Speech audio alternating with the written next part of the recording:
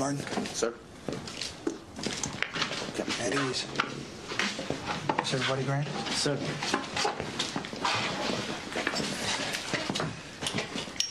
You men did an excellent job last night. I'm proud. I'm proud. I just saw Colonel Sink. He's proud, too. In fact, he's so proud he wants you to do another patrol across the river tonight.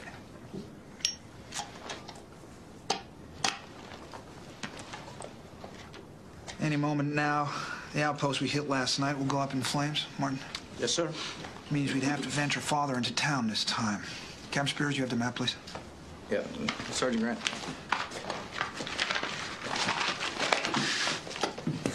We have enemy movement here and here, which means this is our new house target here. We recovered all the boats, so we'll be setting off from the same place we did last night.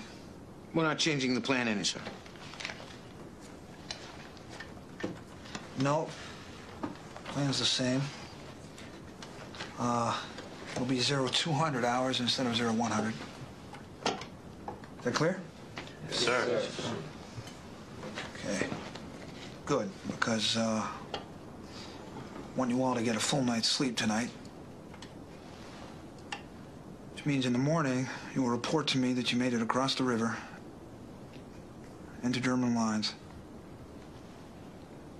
We're unable to secure any live prisoners.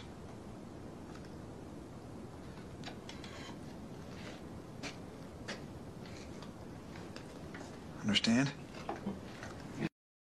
Americans, do the right thing when your moment of courage arrives. Welcome to Training Tuesday on the Rav Maness Show live, folks, here on the Red Voice Media Network. And welcome to our X Spaces simulcast live audience.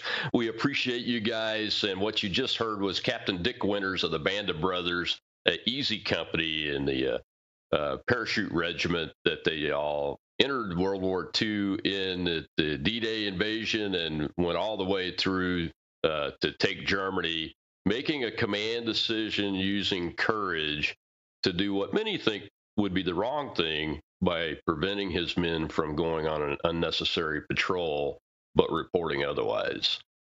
Well, we all have experienced moments like what you just saw. Everybody does. Some professions, like mine, a military career, tend to generate them more often than others. Because of that, we military members have the opportunity to teach what we've learned and to see these moments in civilian life, giving us the responsibility to help our fellow citizens see and understand them also.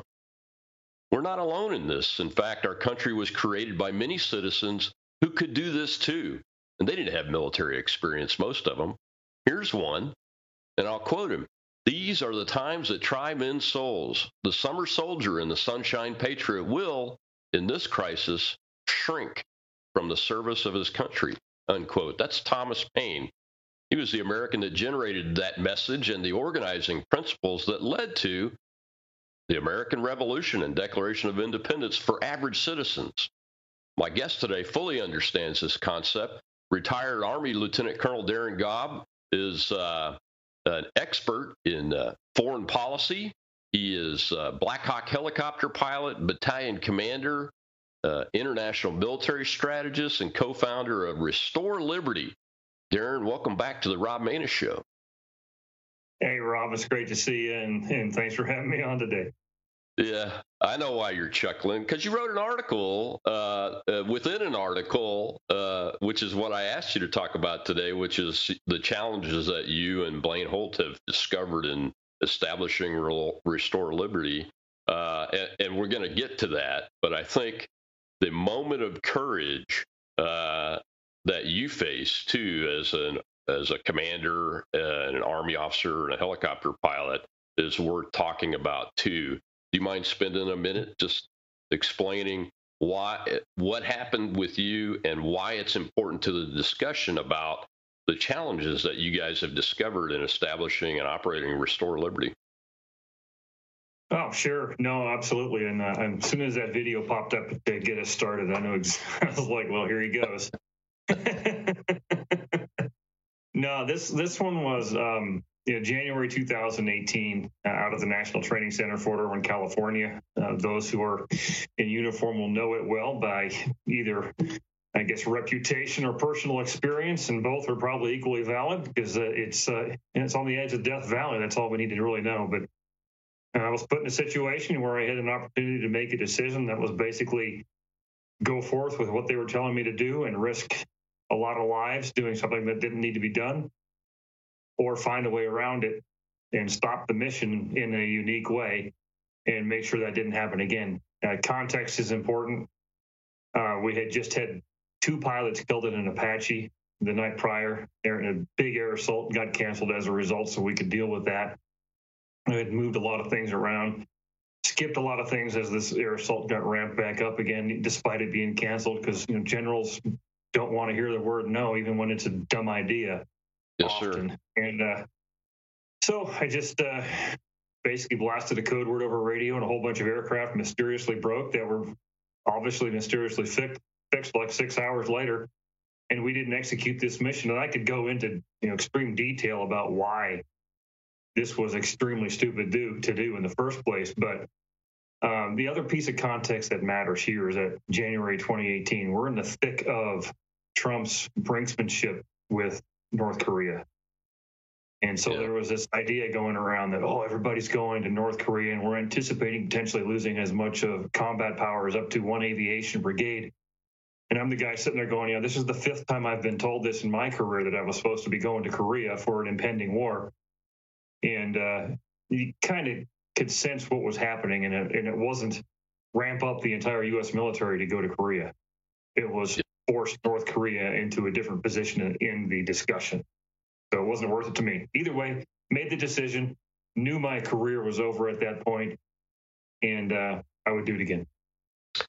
Yeah, and I think one of the things that stands out to Winters' experience, Captain Dick Winters of Easy Company in the parachute regiment, was, and you, and I've had a couple of moments myself, is that you have a certain amount of authority that's very clear as a commander at whatever level you are, and you understand that, and you can make a decision like this within your own authority, which is exactly what Winters did and what you did, what I did when it came to that. And I think civilians do the same thing that are leaders, whether they're formal leaders or informal leaders in civilian life.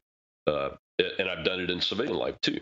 So, that's important, because, and I think that's what Thomas Paine was getting at with putting common sense into the minds of the Americans at the time that could see what was coming. But, when the elites put all of their word salad out, it's not just today, folks. It's every generation. The folks with common sense at the ground level could understand what Paine was talking about, because he was one of them, and that's what carried the day. And that's the kind of thinking, using common sense applied to these really complex situations sometimes, is the way I believe that most Americans deal with life, and that's what makes us very successful, even in trying times. Most Americans can be successful if they apply those principles. Well, you and a retired Air Force general, Blaine Holt, established an organization called Restore Liberty, and that's where you put your article that you wrote about your moment of courage in that article. What fascinates me about Restore Liberty and your experience is that you've now been doing it long enough. You've been able to recognize the challenges that I recognized along the way. My first political activity was running for U.S. Senate. So I'm running with my hair on fire around a whole state, putting 87,000 miles on my pickup truck in an 18-month period. And I see these things, but I don't have time to write them down or even remember them. But you have written them down, and I think that's why it's very important for us to talk about that piece here and you and Blaine's experiences, because pretty much you're on target, And one of the things that you start off with, let me get a note here. I made a little note here, is that there are few strategists that are engaged or can engage in efforts like Restore Liberty. You call it the constitutional movement here in the United States.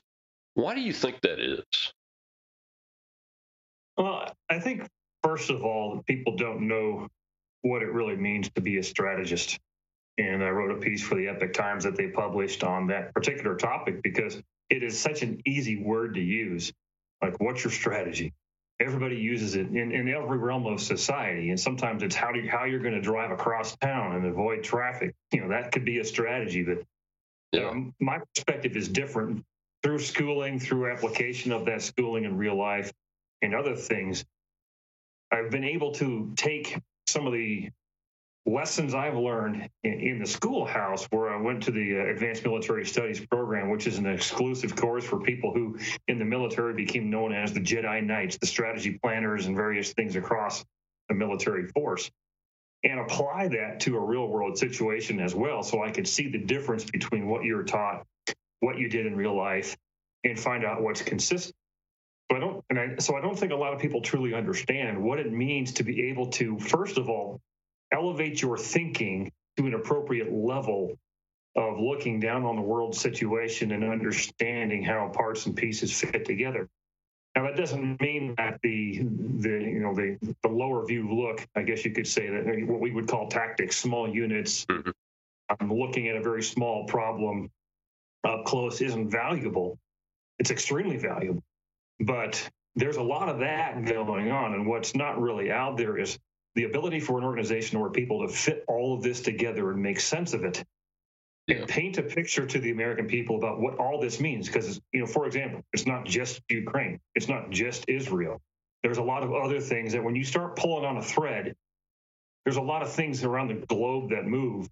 Finding out why is what makes a good strategy. Absolutely. Well, Darren, since the last time you were on the show, we have a live audience because we simulcast on X Spaces now, and Kat is our producer over there. Kat, do you have somebody with a mic with a question for me or our guest or both of us before we go to our first break? I don't see a question at this time, Colonel. I think everybody's in listening mode right now. And I'm working on one. Don't worry. I promise. Hey, it's hard to answer questions live coherently, so we'll take a break here in a bit. But we'll move on with this. The next segment's going to start with a clip. I like to start my segments with little clips from a general officer that should be one of those strategic minds. I'll give you a little hint, but even in the words in the clip, you'll see that his thinking is not exactly correct factually or strategically when we see this little clip. And I think it's important, folks, to understand that if we had a solid strategy amongst the constitutional movement, folks, we'd also have a coalition mindset, which is another one of your lessons learned that you have learned at Restore Liberty is a lack of a coalition mindset on the conservative, liberty-minded, constitutional movement side of the debate. That's something that I noticed as a candidate. I've noticed it as a chairman of a political action committee itself. And you have some interesting points about why that is that I want to talk about when we come back after we address the little clip here, which we're going to do right after this break. Darren, we got to do a commercial because it pays for this stuff, just like old regular TV almost. So I'm Rob Maness with retired U.S. Army Lieutenant Colonel Darren Gaub and co-founder of Restore Liberty, which is a fantastic organization. You need to Google that thing and get on over there and check it out and sign up because we need you. We need every American to sign up to get this job done, which is saving our Constitution and our Declaration of Independence. We'll be right back.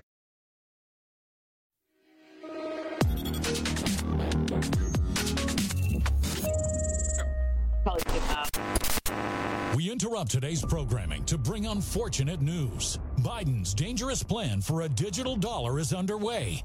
Don't be fooled. It won't benefit you. So take action now. The Federal Reserve's phased deployment of FedNow began on July 1st, 2023.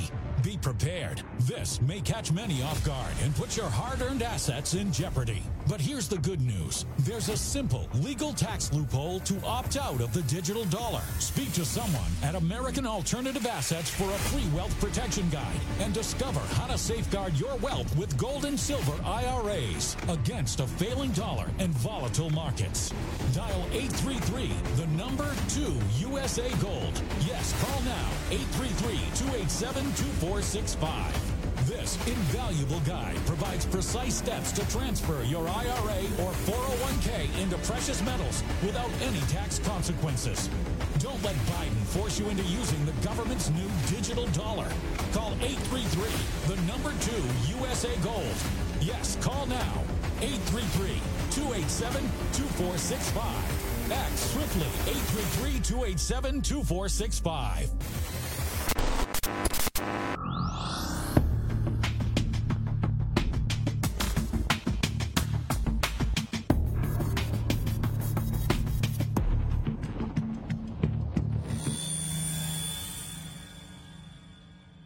But we can come here. We can see the relics and hear the stories through the eyes and the voices of the individual soldiers who endured so much for the cause of freedom and their unrelenting devotion to the Constitution of the United States, the moral North Star for all of us in uniform. It is that document that gives purpose to our service. It is that document that gives purpose to this museum. And we in uniform are willing to die to pass it on to the next generation. In it are the ideas and the values that make up this experiment called the United States of America. And the motto of the United States Army for over 200 years, since 14 June 1775, the motto has been, "This we will defend." And the "this" refers to the Constitution and to protect the liberty of the American people. You see, we are unique among armies. We are unique among militaries. We do not take an oath to a king or a queen, a tyrant or a dictator. We do not take an oath to an individual. No, we do not take an oath to a country, a tribe, or a religion. We take an oath to the Constitution. And every soldier that is represented in this museum, every sailor, airman, Marine, Coast Guardsman, each of us will protect and defend that document regardless of personal price. Welcome back to the Rob Maness Show, live here on the Red Voice Media Network. And we are talking with the co-founder of Restore Liberty and retired U.S. Army Lieutenant Colonel, combat helicopter pilot Darren Gobb. And that voice you heard there for the folks over in the audience, the live audience, was General Mark Milley at his retirement ceremony. And two things I wanted to talk about real quick with you, Darren, about this clip is one is the strategist discussion. I don't know if you noticed, but I'm sure somebody in the audience noticed, is that he said 1775 was when we said we were going to defend this, and that this is the Constitution of the United States. That is the chairman of the Joint Chiefs of Staff with a speech that was prepared for him, uttering words that are completely inaccurate. Okay? That's what that is, number one. But number two, that part of the speech about the oath to the Constitution, setting that aside, is exactly the way I feel about my oath to the Constitution, and I bet it is for you too, Darren. But there's a difference between your words, which are beautiful in this case, and your actions, which I have a lot of problems with the actions of that chairman of the Joint Chiefs of Staff and the Secretary of Defense, Mark Esper, that was partnered with him, because of the disobeying of orders and not communicating appropriately with the commander-in-chief, and in Milley's case, as the most senior military advisor to the President of the United States, and interjecting himself into the command chain illegally against the law instead of talking to the president about it. That's my problem with him. But I wanted to show that clip to show you the difference between words and actions. Words are good, but you have to act the words. Darren, over to you. Yeah, no doubt about it. And I've been in the room with him a few times and some of the other people that were part of the Afghanistan debacle as well. So I don't have a lot of good to say. And it seems like you don't either. But I picked up the exact same thing. 14 years after 1775, we had a constitution. That's kind of important. So I truly also do believe that my oath is to a constitution and the principles that are written there. But actions mean more than words. And when he said the word "this great experiment," I kind of went back more towards this jab than anything else, because that's the real experiment that he was part of, was forced jabbing people across the military and having people lose their jobs in the process. The other piece that you alluded to there was the fact that he's calling China behind people's backs. Right. And most people don't really know. You and I know this, but the chairman of the Joint Chiefs of Staff and the other service chiefs of staff have zero command authority, really. They're advisors to the president. And that's critical to understand, too. In fact, when someone asked me how we should fight CQ Brown to be as the next chairman of the Joint Chiefs of Staff, I said, you can't, because Biden's just going to do it anyways, and people are going to vote for him anyways. If I was going to make an argument, it's that the service chiefs of staff and the chairman of the Joint Chiefs should just be a vacant position. We don't really need it anyways. That's what the combatant commanders are for North American, NORTHCOM, Central Command, European Command, and all the others. That's what they do. These guys are just basically just highly paid staff that the military would go rolling along without them just fine. And in today's environment, they'd probably go rolling along better. Yeah, I mean, the chairman really, by law, performs two functions. He's a senior military advisor to the president of the United States, and in this case, he failed completely in that because he didn't communicate to the president. He called his counterpart in China, and that's not as big a problem because it was a scheduled call, embedded, and all that, but it's what he said. I will call you if we're going to attack you. That is the part that I have great trouble with. And then the second thing the chairman is, and he didn't tell the president that, which basically is his job, to advise the president on these matters. And then the second piece is he supervises the joint staff, and I've been on the joint staff, and actually in the joint staff, the most critical part of it, the nuclear command and control part of it, and nuclear operations part. And the sole purpose of the joint staff is to communicate, is where the chairman provides the communication channels for the communication of the president's orders to the forces. That's their job. And everything else is part of those two functions that the Joint Chiefs of Staff and the Joint Staff perform. And it's the combatant commanders that make the actual command decisions about their forces under their control, whether it's in peace or wartime. So, actions versus words. And I think most people in my audience understand that. Let's go over to the audience, because I think I see a hand up now, Kat, for somebody that wants to make a comment or ask a question. Yep, we have Elizabeth from Texas. Go ahead, Elizabeth. Thank you very much. Thank you, Colonel. And because I'm lousy with remembering names, I'm old. Thank you for your service. I appreciate what y'all have done. And my favorite thing to say to anybody military is thank you for allowing me to be a bitch. Because in this country, that's the only place I can do this. But if they're useless, why are they in office is my question. Well, Elizabeth, that's a great question. And I would tell you that they can be useful if they make themselves that way and do their job and stick to their job criteria, as Rob already outlined. When you have a good chairman of the Joint Chiefs of Staff and the Joint Staff, as far as the different services are concerned, and they communicate to the president in the way that they're supposed to, work with those commanders overseas and in North America the way they're supposed to, it can be very effective.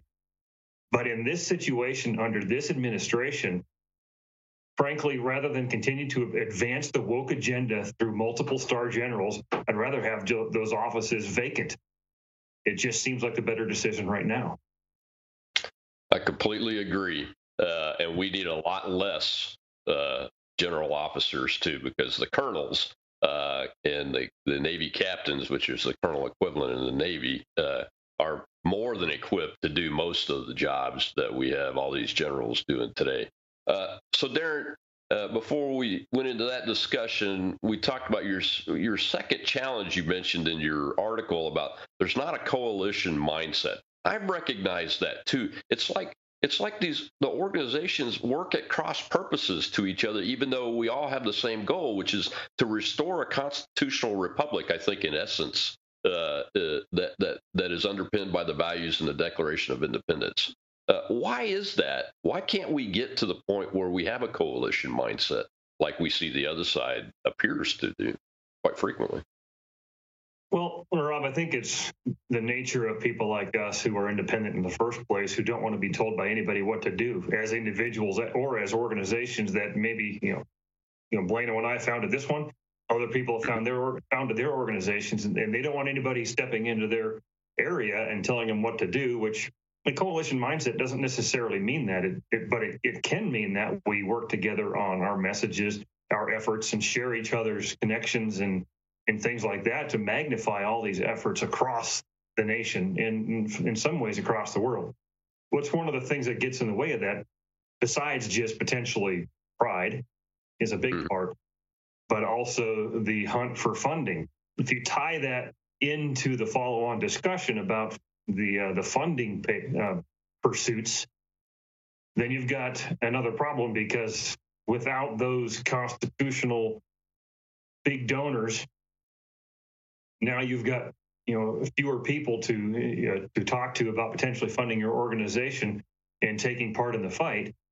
Now these organizations often look at each other as competition for those precious resources, rather than someone who just wants to pull alongside you and be complementary. I would rather have a team of oxen on a plow than have all those oxen constantly fighting each other to be the one on that plow, because no matter what, we all lose in the end in that regard.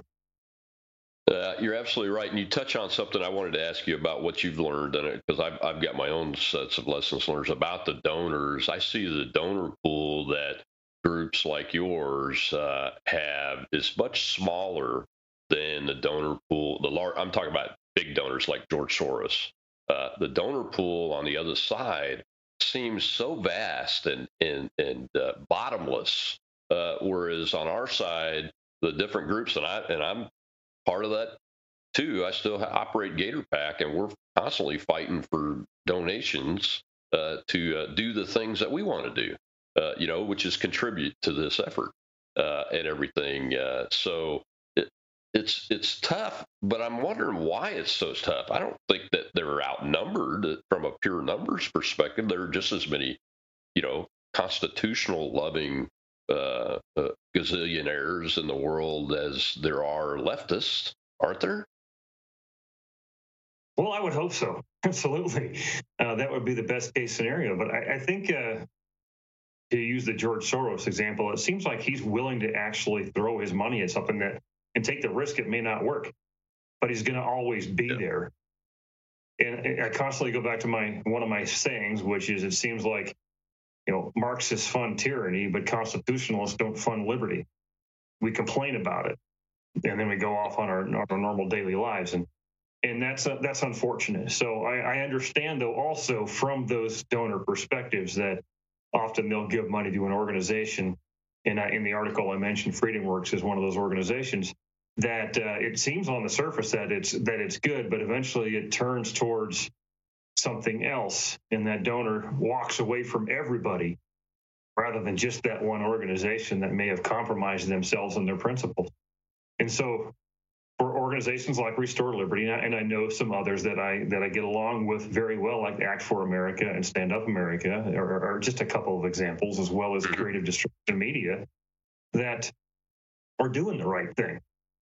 And they're out there trying to now not only wade through the leftist ideology and word salads and all this kind of thing, but they're also trying to get to some of these folks and say, hey, listen, I'm not going to compromise. But how do you tell people that when they've been told that before and it failed? Yeah, it's tough. It's tough. We see it time and time. We do see it time and time again. Well, we've got to take another break. When we come back from the break, I see the hand up in the audience, folks. We'll get to you right after we come back from the break in the opening clip. I'm Rob Maness, Red Voice Media.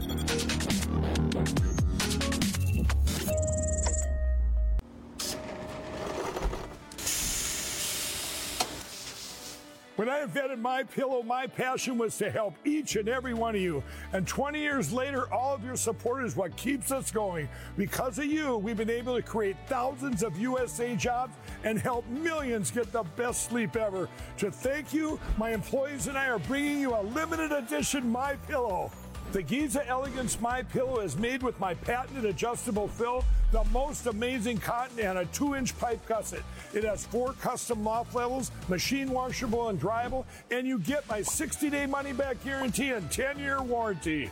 Go to mypillow.com or call the number on your screen. Use your promo code to get your limited edition 20th anniversary MyPillow queen size. Retails for $69.98, now only $19.98. That's right, get a queen size MyPillow for only $19.98. From all of us here at MyPillow, thanks America!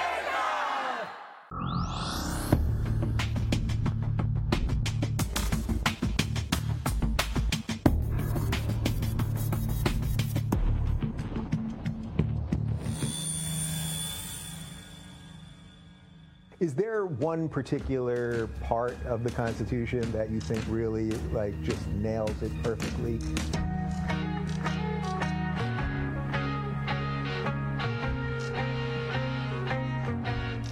Well, I'm known for having a strong affinity for the Ninth Amendment to the Constitution, which says the enumeration in the Constitution of certain rights shall not be construed to deny or disparage others retained by the people. That is an expressed affirmation of the retained rights or the natural rights of the people, that first come rights and then comes government. The Declaration of Independence, which was the founding document of the country, it says that all persons are endowed with certain inalienable rights, among which are the rights to life, liberty, and the pursuit of happiness. Each one of those is individual rights: life, liberty, and pursuit of happiness. And the next sentence of the Declaration says, to secure these rights, governments are instituted among men, deriving their just powers from the consent of the governed. So it tells you first come rights of individuals, then comes government to secure these rights. The entire philosophy of the country and the Constitution are summed up in those 2 sentences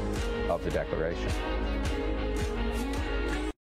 Welcome back to the Rob Maness Show. And, we're talking with the co-founder of Restore Liberty today. And Kat, we're going to come over to you.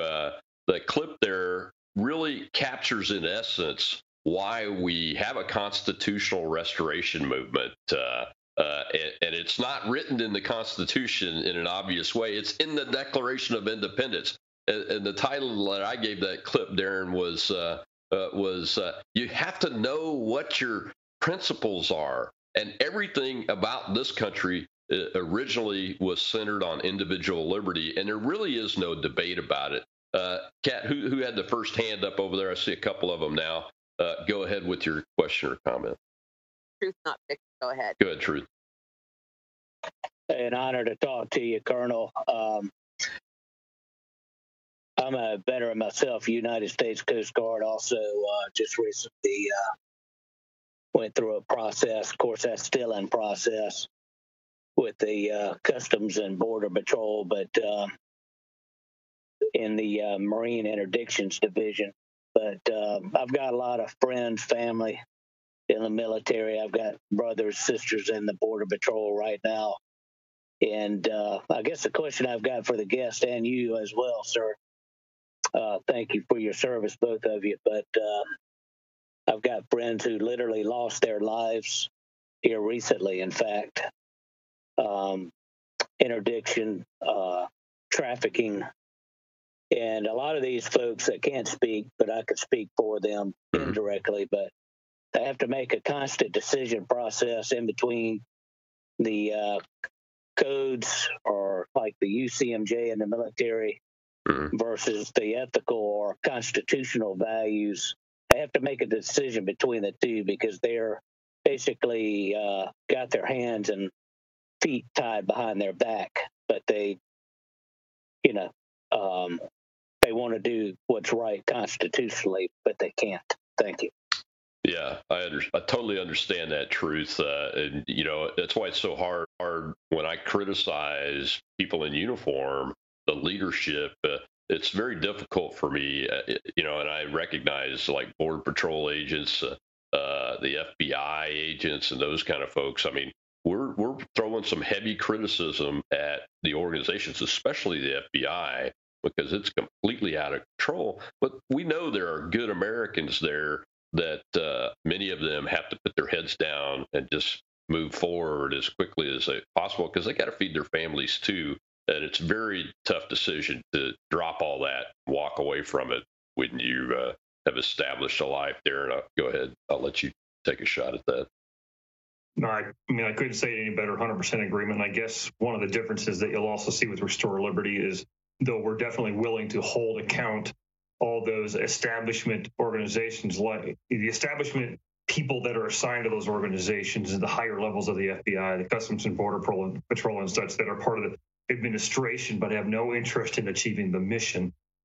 Our deputy director for Restore Liberty is I think at 16 years, maybe 17 years in the Customs and Border Patrol right now. And he joined us because he was tired of what he was seeing. He's a big fan of constitutional understanding and history, and he brings his expertise to our team. So not only are we founded by military veterans, but we have people in our organization that are at multiple ranks throughout government in some cases, and they're 100% patriots. And in other cases, you've got landowners, business owners, stay-at-home mom, homeschooler types, or dads, doesn't matter. And so we like to bring, I guess, what I would describe as the church model to our organization and what we're doing. Not everybody has the same skills, but when we bring them all together, we can be extraordinarily effective. We are a great coalition just amongst ourselves right now. Absolutely right. Darren, you mentioned another one of the lessons learned that you talk about in your article is about the compromisers. That's why I chose that clip. That clip was Dave Rubin and Professor Randy Barnett Barnett's talking about what the center idea was behind the Declaration of Independence. And the government itself is individual, the natural rights of individual liberty, and the government's instituted to protect those. And you talked about an organization that I've had, not really a love-hate relationship, but I've always had my spidey sense tingling about it in the article. It's called FreedomWorks. Look, FreedomWorks has done some really solid work over the years, but they have made some compromises that I wasn't aware of until I read your article. Can you speak to that just a little bit and talk about how we can help our organizations not do that? Yeah. I wish I knew the answer to how to stop organizations from doing that, except for the one that I co-founded, and that's about it. But the background was that was sent to me from somebody who was actually hired onto FreedomWorks, or was considering getting hired onto FreedomWorks. Drove to D.C., met with the organization in D.C., took the job, lasted about a week, came home and resigned. So there's no way that they were going to be able to do that. And so we kept our eyes on that for a while to see what else would happen, because when you start going down that slope, it tends to get slippery and steep pretty quick. So that link was sent to me by that same person. And it was just hey, check this out. Are you surprised? And I'm like, absolutely not, because one, you already warned me, because they had the best intelligence on this organization at all. I had talked to them in the past, and you could tell it was an organization that was built around the pursuit of the dollar and trying to fund their own jobs. Now, like you said, they've done some good things. But once you compromise on critical principles, and the number one principle they compromise on right now, is stated in that article, is life.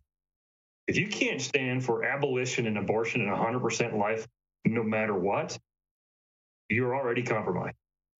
And if you're doing it because of, we're reducing our odds of winning an election, you're compromised. Too bad. Someone asked me once what I thought, if I was willing to risk losing elections due to the pro-life stance of pick a party or pick a person. I said I would rather lose every single election in this country and stand before God letting him know that I stood for life than win in compromise. Yeah, I agree with you on that. So that's what one of the issues was, that it wasn't real clear to me. But that's disappointing, because you know what? I've run against Democrats. Mary Landrieu is the most famous one that was pro-life. She never lost an election because she was pro-life. So I see that as a red herring argument, that we're going to go lose election with Republicans because we're 100% pro-life. I'm sorry, but the numbers really don't show that. And there's a big difference between political campaigns and getting elected and then wielding power. And we need to be honest with, if we're running for office and we say we're pro-life, we need to be honest with the voters and let them know that that's where we're at on that position. And I, for one, am not going to compromise on that position personally, and never would. So that's a good example that we really have to keep an eye on these organizations, because I had no idea. I mean, I'd always had a little spidey sense tingling about that organization, but I'd always otherwise seen them do some good things. So anyway, that's Rob, if I can throw in real quick, one of the best, I guess, memes that I ever put out there to help people understand the difference between us is I put a circle over the DC area and said, this is where most nonprofits work when it comes to political activity. And then I put a circle over Coeur d'Alene, Idaho, and Helena, Montana, where Beleno and I are, and said, this is why we're different. It's a great meme. Dude, put that out again. Send it to me. I'll do one for Gator Pack, because I hate DC and didn't even live inside the Beltway when I had to work in it again. One of the other challenges that you talk about is that politics is not a business plan. Donors are good business people generally. Most of these people that we call to get funding support from are self-made people. They've been very successful in business, but should they really expect a organization like Restore Liberty to operate on a business plan like what they're used to? Yeah, no, it's, there are aspects of putting together a business plan that are valuable to what we're doing just from a sheer strategy standpoint. But the two ultimately, what I've learned, are just not compatible. I'm not going to come to you and put a plan before you that looks like a profit and loss strategy, that looks like an investment strategy, and all these kinds of different things about how you make profit.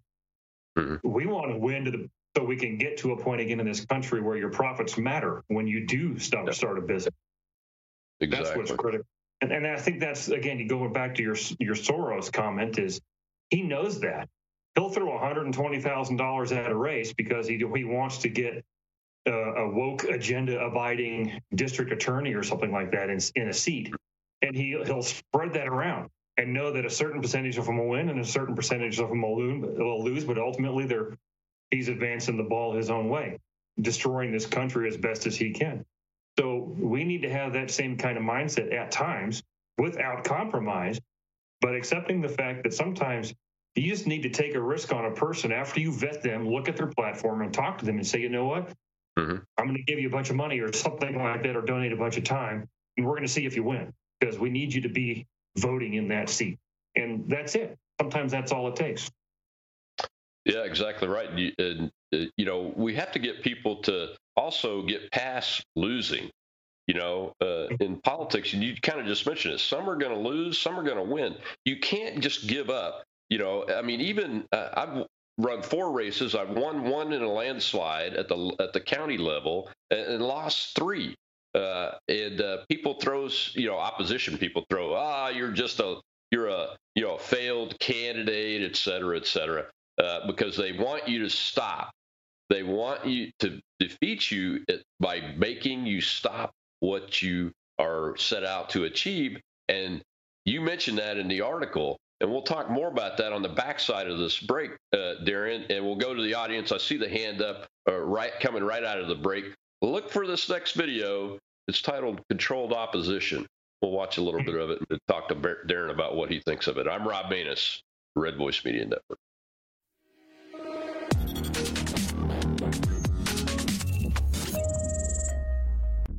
Attention Americans, breaking news. Biden's dangerous plan for a digital dollar is underway.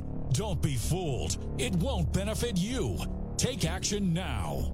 The Federal Reserve phased deployment of FedNow began on July 1st, 2023. Be prepared. This may catch many off guard. Your hard-earned assets are in jeopardy.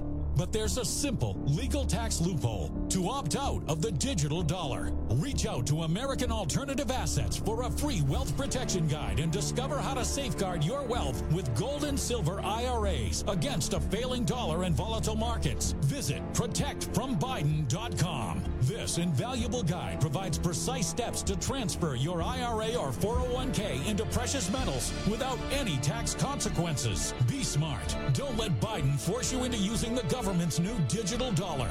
Visit protectfrombiden.com to get your free guide and get started. Again, that's protectfrombiden.com.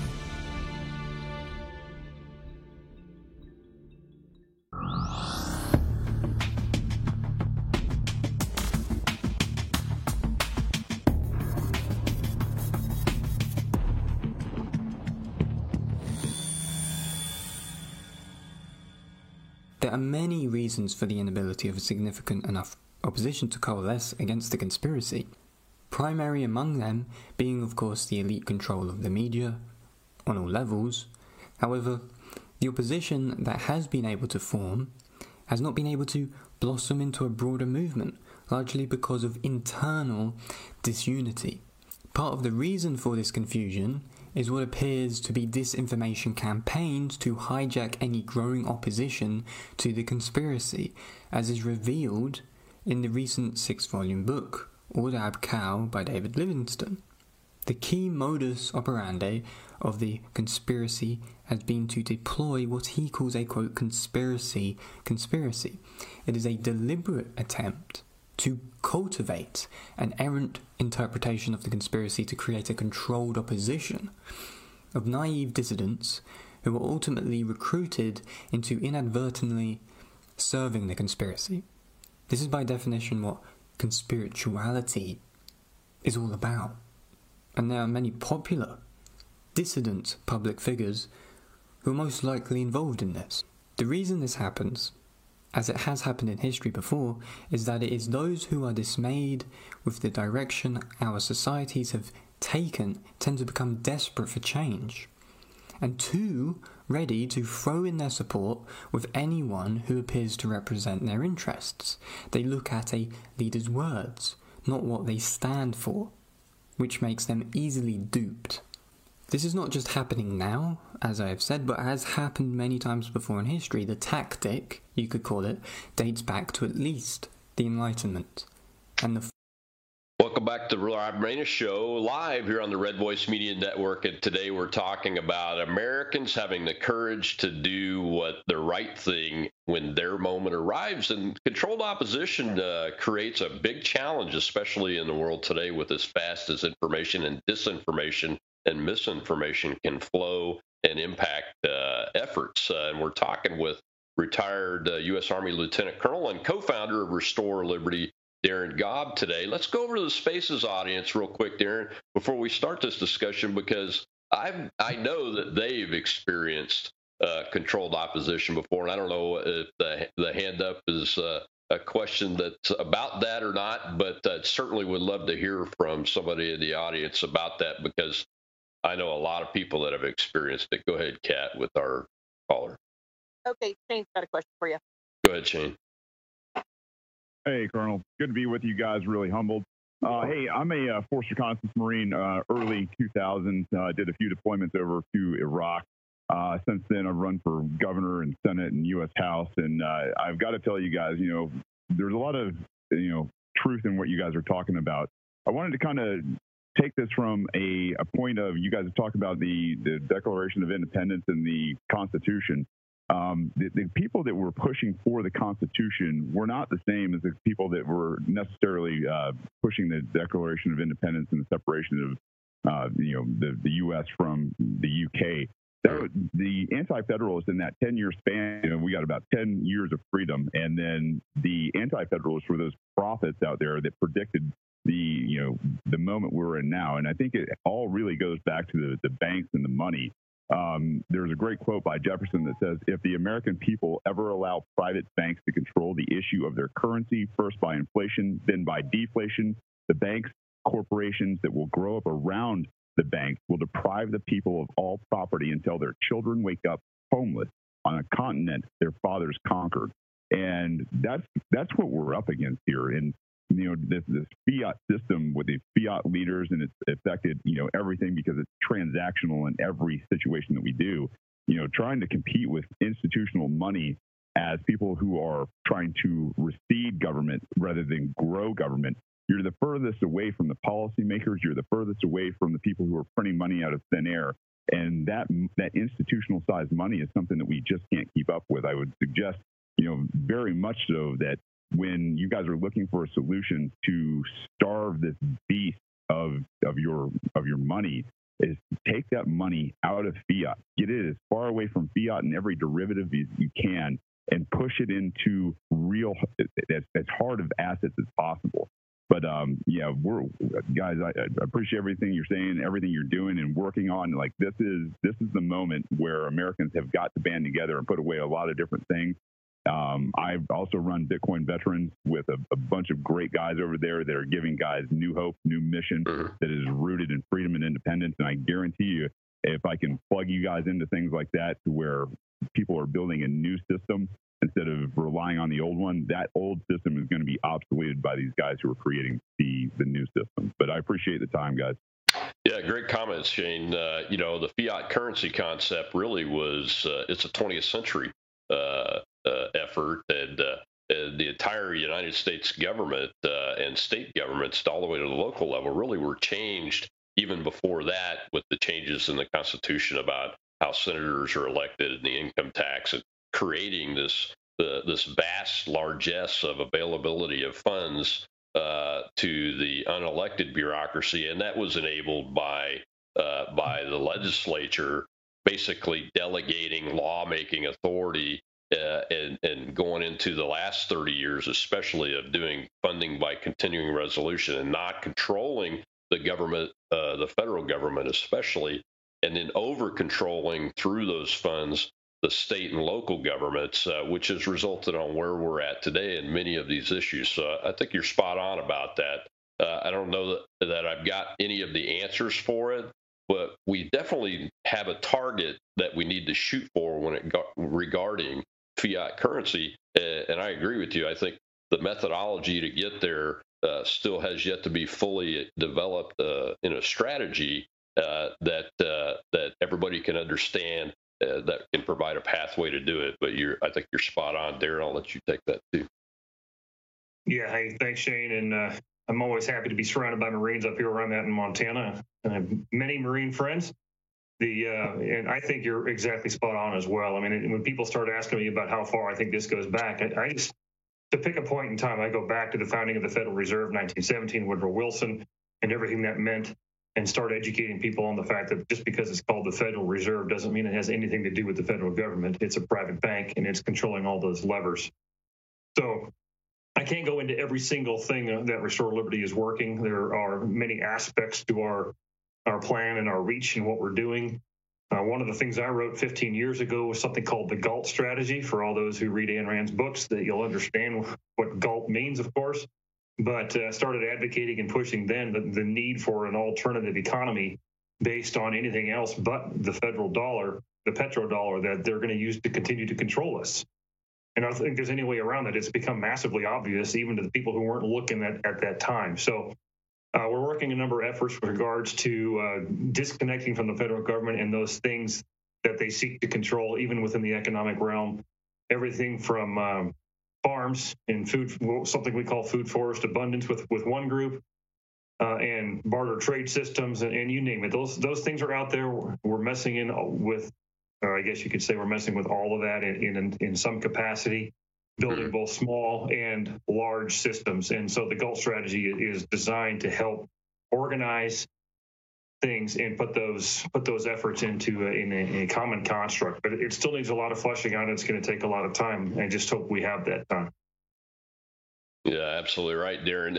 And Shane, thank you for your service, and thanks, Darren, for bringing in the Federal Reserve. You know, I've run on just calling to audit the Federal Reserve and to go back to some type of gold standard in the currency. And you talk about the amount of pummeling from Republicans, establishment Republicans you get when you run as a Republican on that.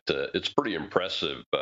I still feel it on occasion, even though it's been like 10 years and everything. But that doesn't mean we shouldn't continue to try to do it. And you're absolutely right, guys. Leave it to a Marine to come in and stir that pot. I appreciate you, Shane. But I was going to tie that to the controlled opposition piece. Because that you talk about in your article too, and this amount of government funding going to these government entities and non-government organizations, NGOs, that are doing the bidding of government now. When like we saw with the FBI and the DHS doing censorship through social media and all that, that it uses the strategy and tactics of controlled opposition, does it not, Darren?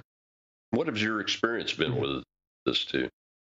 It does. And most of my personal experience right now with controlled opposition is the desire of the Marxists, the lefts, whatever you want to call them, putting people inside your organizations to learn what you're saying, learn your leadership, know where they are, and then occasionally try to supplant your language and form another organization that competes with you. And then as the ultimate desire there is to potentially drag both of you down, even though they don't care about their own. They just want to make sure that you get destroyed. Now, a lot of organizations deal with this when they grow like crazy. When it seems like they're just going gangbusters with their memberships and things like that, that's when you know that there's controlled opposition that's part of it. Open Zoom meetings and all that kind of stuff.